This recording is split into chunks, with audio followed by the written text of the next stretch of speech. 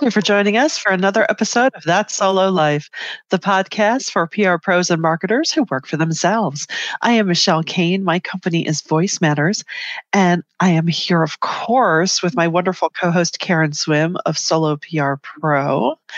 And we are joined today by another fellow solo, which we are so excited about. It is Lisa Gerber. Lisa is a fellow solo, and she is the owner of Big Leap Creative, where she is a story strategist and communications expert who also has a podcast called Breaking Trail. She works with purpose-driven leaders who want to make the world a better place, and she helps them articulate their ideas and get others on board. Story is the catalyst for change in Lisa's line of work. And when she helps others make their idea of change happen, she amplifies her own desire to save the planet. We like people with big goals like that. In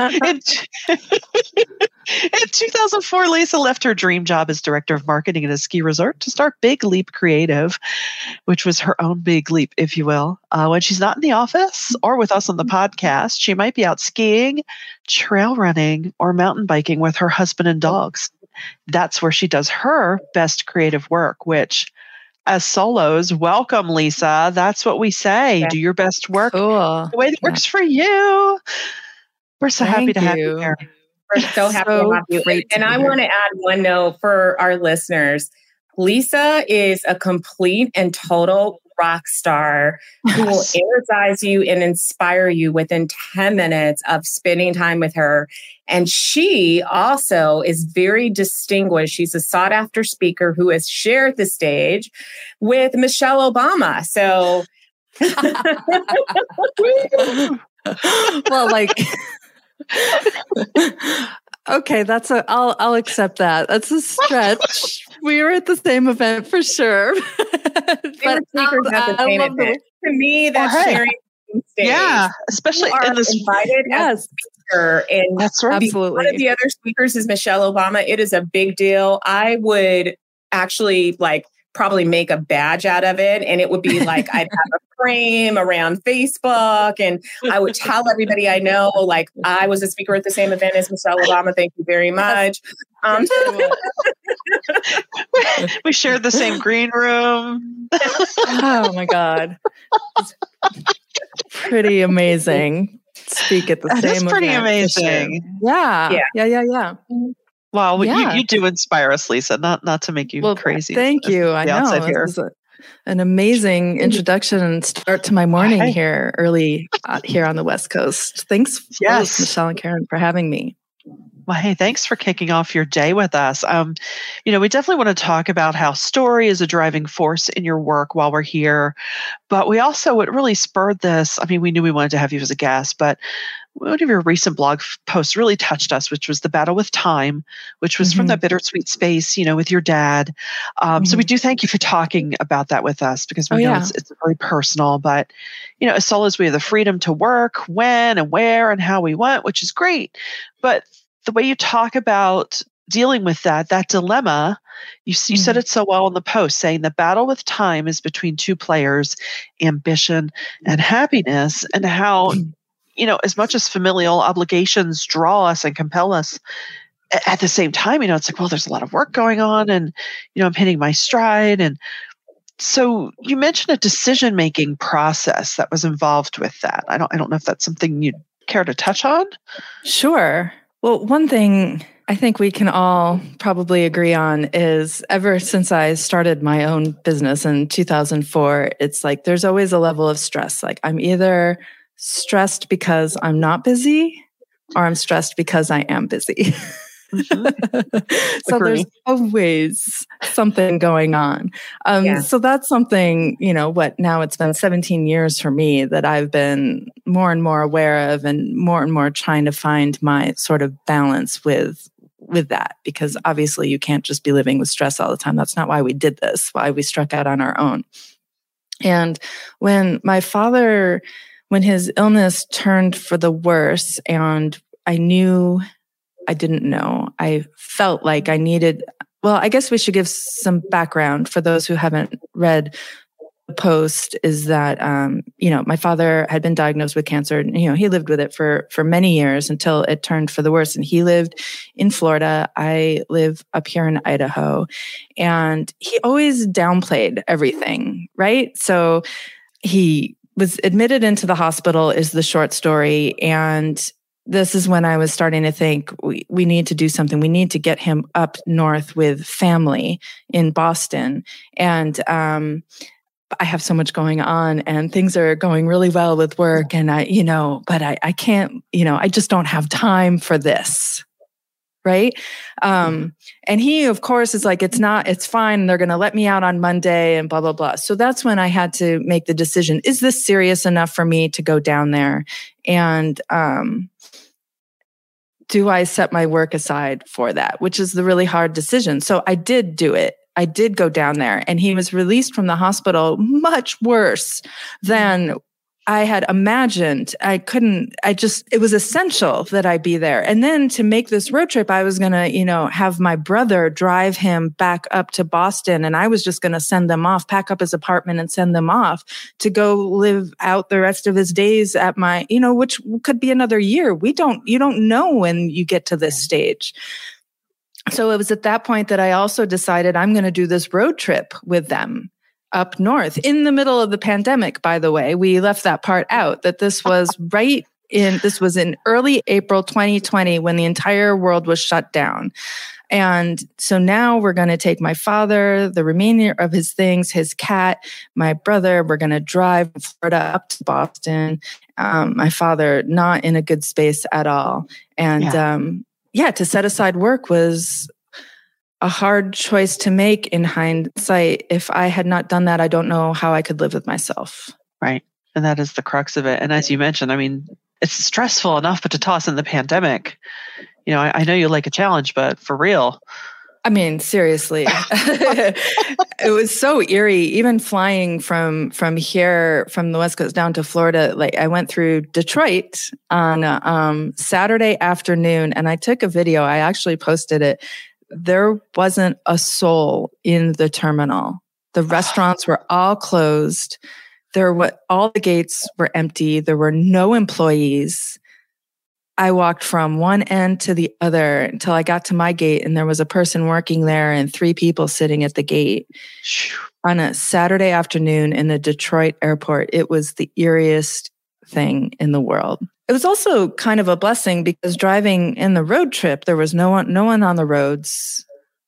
And we had, we were able to stop at rest areas. I had food packed for us so that we didn't have to go into restaurants. We didn't have to go into restrooms. We used the woods. I got poison ivy.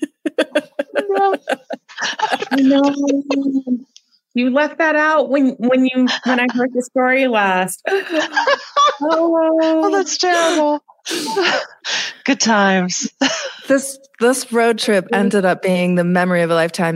We pulled off when we got to Washington, D.C., and we did a little detour through the city because there was no traffic. So we just like cruised through and looked at the monuments and stuff. And it was cool. We drove through New York City, like across whatever bridge that it would have been on our way up to Boston. And there's no slowdowns, no traffic. So in a sense, it was great. We were able to just like fast track up there and get my dad into a good place. I spent the weekend and then it was Easter Sunday and, with my brother and his family and got the cat settled in.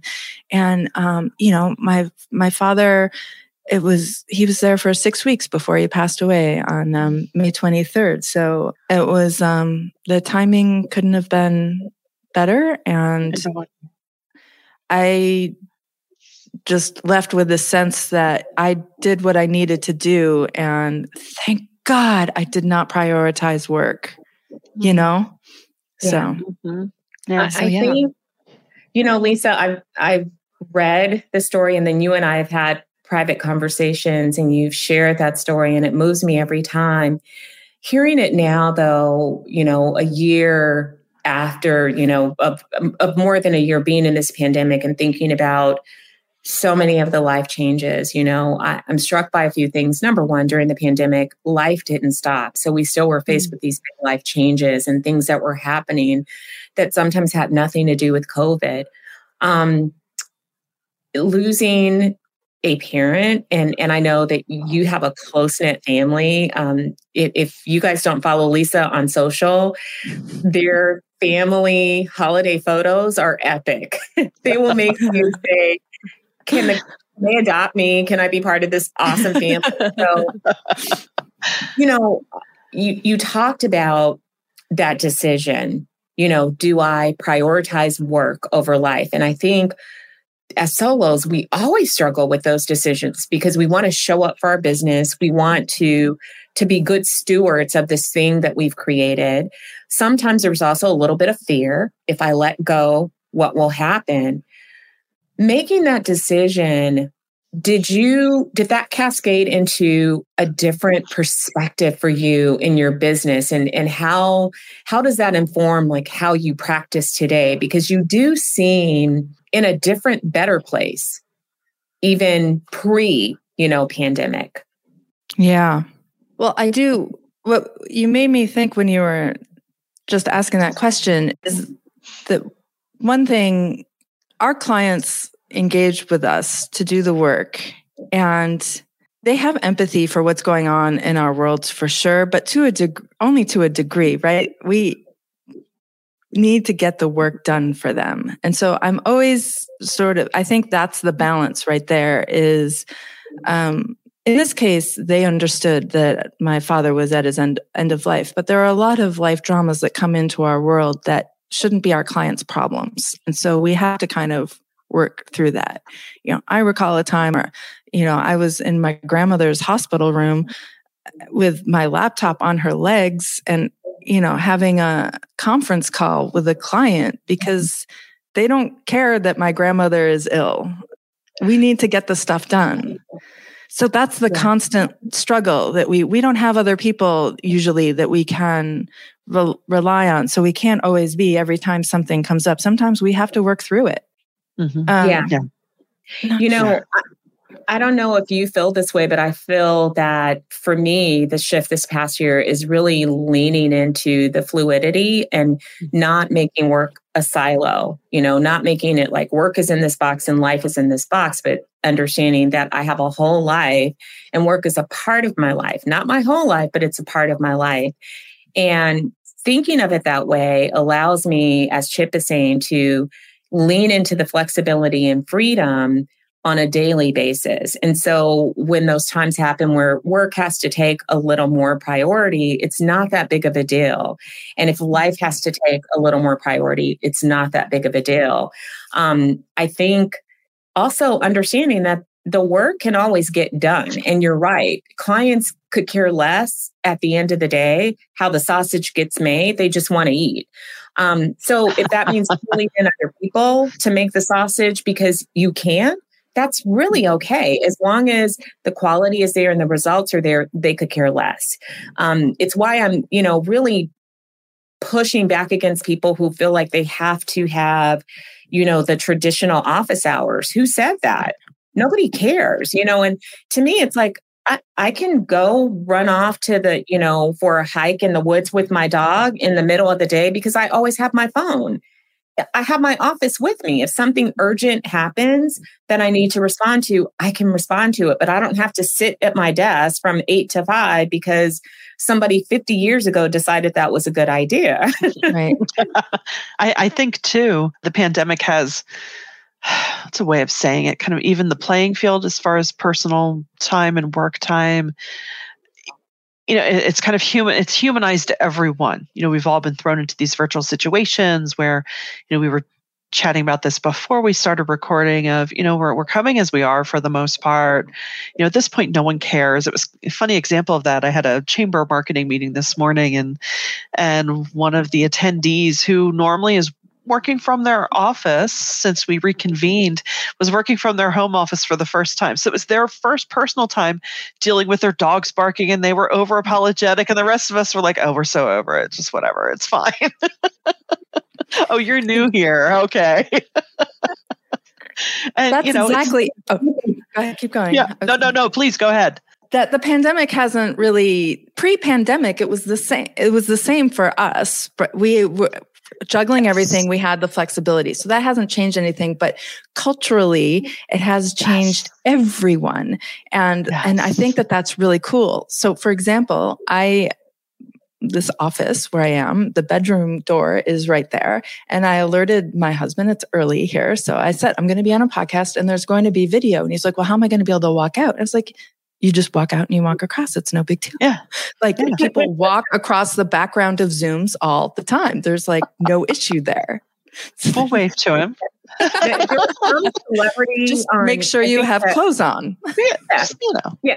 Well, can I tell you that I have been treated to a client's husband walking across in a bathrobe. And I'm like, thank you for wearing a robe. Like, as long as you have on, pants, I don't care. I could, it's like, whatever. We have lives and there are people in our lives and they're not always going to play by the same rules as we do. And that's okay. So yeah, I agree. I mean, I watched and that Actors on Actors little live stream that Kaylee Coco does. And I can't remember the actress that she was interviewing, but she had to do this video in her bathroom. And I thought, yeah, because that's okay.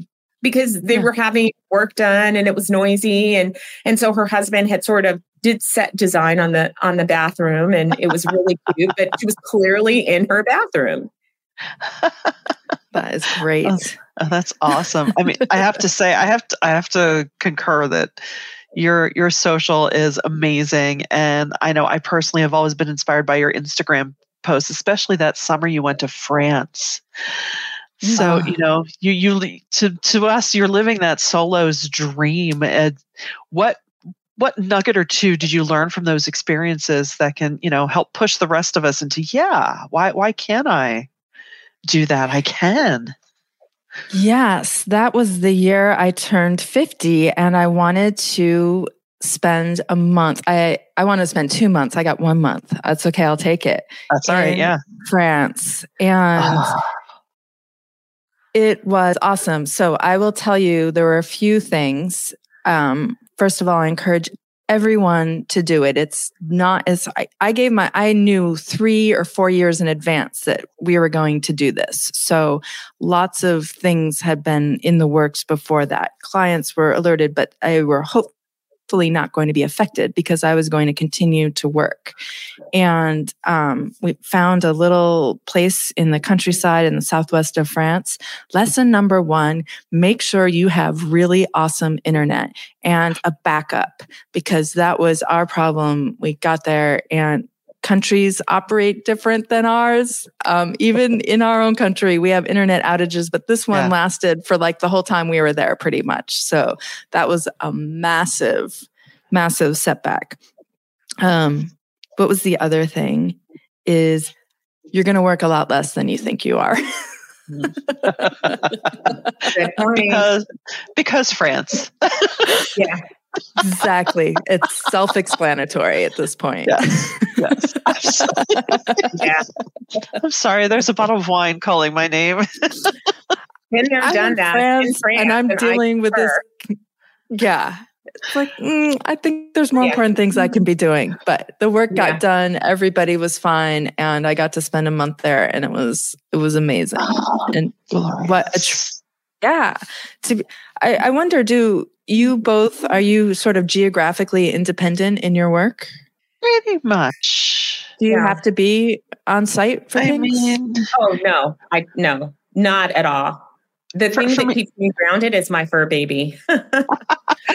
Yes. For me, I have one client that I do in-person events for from time to time, but outside of that, people can always be hired to do that, right? So it's not like it's a firm thing. So and I'm not. I'm completely in terms of that. I have the freedom to be location independent. I really could work from anywhere. I've started to take advantage of that a little bit more, but only as far as our car will take us, because I don't want to leave my fur baby behind. So sure. Yeah. Which has been the way it is the past year. by either you can't even go internationally, can't even go to Canada right now. No. And so we've been discovering places within a 4 or 5 hour drive of here. I've lived here for 20 years in towns and areas I have never been to because I have no other choice. But, let's go see what's over here. Yeah, exactly. Cool part of it. Fun to explore your state and discover like, oh, wow, there's things. Wow, this is really nice, actually. Exactly. Exactly. I'm going off to France when Lost Trail, Montana is right over the, over there, an amazing place to visit. Exactly.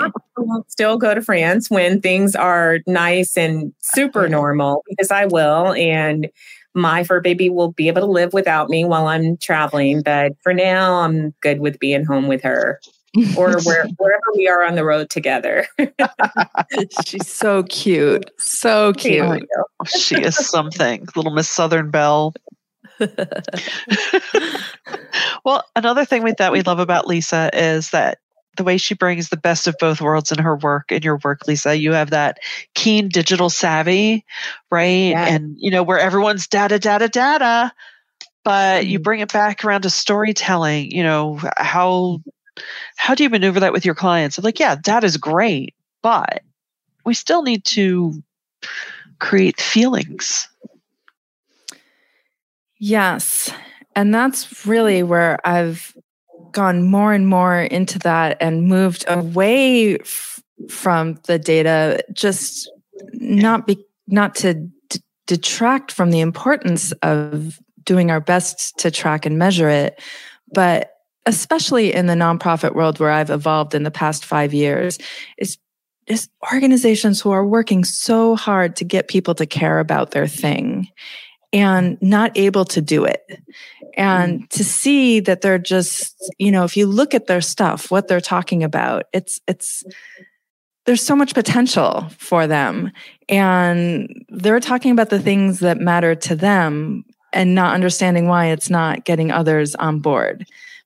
And so it's making that emotional connection and really trying to break down what does that mean? Because we use these words all the time, right? We talk about telling a story and making an emotional connection, but what does that really mean? But when we talk about, you're making a case and you've got all of these stats and all of this data about why your, whatever it is, your cause is such a problem in the world right now and needs to be fixed. And then to use story to breathe life into those numbers, just with a couple examples.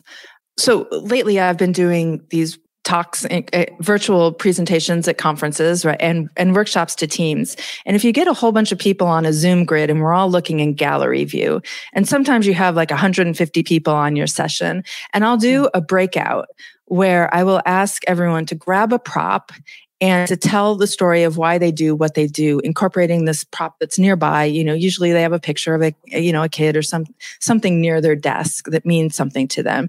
And I send them into breakout rooms of 3 people, and they do it for a few minutes. And then we come back and talk about how that worked for them. And then I ask them if it shifted the energy in the space, learning about 2 other people in this grid of 2D faces, this Brady Bunch grid. And now it's brought to life through 2 people that you didn't know before, and how much a story shifts the energy like that. And so then to help them do the same thing with their organization. Lisa, I love that. And I think that what you're doing is adding structure around something that I believe all communicators want to do. We all understand the importance of the storytelling and the narrative and really moving people to action. I mean, it's part of what we're supposed to do on behalf of clients. But I think that people bump up against the challenge of clients not being comfortable with telling those stories. And so they tend to want to fall in that mode of saying what everybody else is saying and not looking too different and using the same kind of words and the same kind of framework. And it's so boring. I don't know how many, I have these conversations all the time. And I've really started, I've been in business for 16 years, so I could care less at this point. I know enough to know that clients come and go, and not being truthful and completely honest is not going to hold on to a client. And so I think I'm bolder than in year 16 than I was in year 1 for sure. So I'll tell people it's boring. No one cares about that. I get that you care deeply about these words, but no one else cares. It's just ugh. Or else Karen, stupid jargon. What does this even mean? The so Karen, what factor. I have to tell you, you gave me, this is the perfect metaphor for what we were talking about before we went live with my hair. And I used to color it and straighten it so that I had like this, what I thought I had to be like this polished professional look so that I fit in. And then I stopped. I went natural. For those who aren't on the video, it's gray, gorgeous. It's curly. Thank you. Sometimes I think it's a mess. It's ridiculous. It was an emotional roller coaster for me. And now I get people, strangers, stopping me and complimenting me about it. But before, I never got anything when I was doing all the work for it. It's the exact same thing. Yes. And we get clients who are, they talk about privacy issues and, I get it. Sometimes we have, we're in healthcare, we're in abuse situations and we can't use names and there's ways around that, but it is so critical not to whitewash it, not to. Yeah. Or just a gloss. I find, and, help us with this. I find that people sometimes make it way more complicated than it needs to be. And it's almost like they're afraid totally to be simple because they feel like it makes them seem less smart, less expert. And so they'll throw like, if you hear the word platform one more time, I'm going to scream my head off and go running down the street. What does that even mean? To 99% of the country, what does that mean? What does platform even mean? A platform is what is that? Stage? What is it? What's the benefit? What's the, I deal with a lot of technology clients and they're enamored of these terms because their colleagues are throwing them around and they lose sight of your audience doesn't care and the media definitely doesn't care. So what does that mean? And breaking it down, like I think, that old adage that you need to be able to, a 5-year-old should be able to understand it. It's a good thing. Simple is sometimes so powerful, so powerful to just be plain spoken and simple and use real words and not feel like you are a contestant on Jeopardy. This is not Jeopardy. I love Jeopardy, but it's not Jeopardy. And I think sometimes too, they're so close to it and they think, well, I have to make it more because I live with it and it's just, or everyone's heard it. Well, no, they haven't heard it. Right. Absolutely. Way. And they're not paying that close attention to you.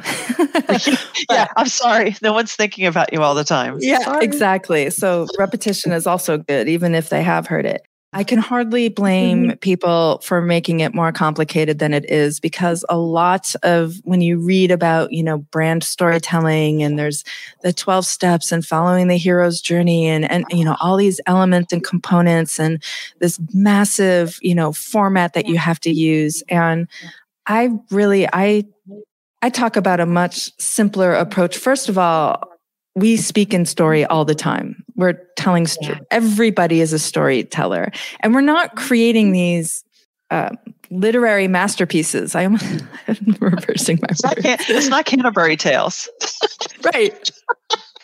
Yeah, right. Yeah. So I would argue that the story that you're telling is more important than how you tell it, and that's the thing. Is so often we're just telling the wrong stories. We're talking about how, and sometimes they're not even a story. It's just like we've been around for this many years and we've won these kinds of awards and we're a 501c3 and this is our mission and it's full of jargon. Yeah. And we're not asking the right questions that evoke the right stories that are what our people want to hear. Yeah. Yeah. It actually, I have a whole process where you ask the questions internally to discover what stories are most effective, which we probably don't have time. For our communicators out there, I think I'm hearing that the advice to them is to not be afraid to push past this complicated jargon or the client feeling that they need to mirror everybody else. And you've got to take that step of helping to create the breakthrough where you are showing them how the power of real storytelling. Yeah. Sometimes I do that, quickly by just redefining their story in a way that I would tell it. And then they go, oh, that's amazing. Can you be our spokesperson? And I'm like, I can help you to do this for yourself. How's that? Even better. Yeah. I think it's I think it's important too to reassert with some clients. Either they forget or they don't realize the power of what emotional reaction are we not to be manipulative, but what are we trying to evoke from these prospects when they hear the story? How is this going to make you feel? I work with some clients where, it's a product, we're selling product, but it's not so much that, well, this thing works this way. It's, I can feel the breeze on my face. Yes. When I'm, using this product, and that's going to remind me of that time when that song came on the radio. And a lot of times it takes a little bit of coaching to get them to say, oh, okay. It's not just about buy my thing. That's right. It's about asking the right questions and reframing the question. I actually just did a video on this. If the person that you're talking to, that you're trying to get the story out of, is too much jargon, they're being very technical, or just not giving you what you want, and you want to get more emotional, like you said, Michelle, get into the feelings. So how did it make you feel after, before, that kind of thing? Just keep re-asking the question to reframe so that they give you something that's of use to the story. Give us something to work with, people. Please, come on, work with me here. Corporate of companies, really, and I would say down to each employee level, people do want you to feel something about their brand. They really do, because if you work there, you want to be excited about working there. You want to feel proud. And there are certain things that you want people to feel, remember when they see your brand name, when they buy your service or product.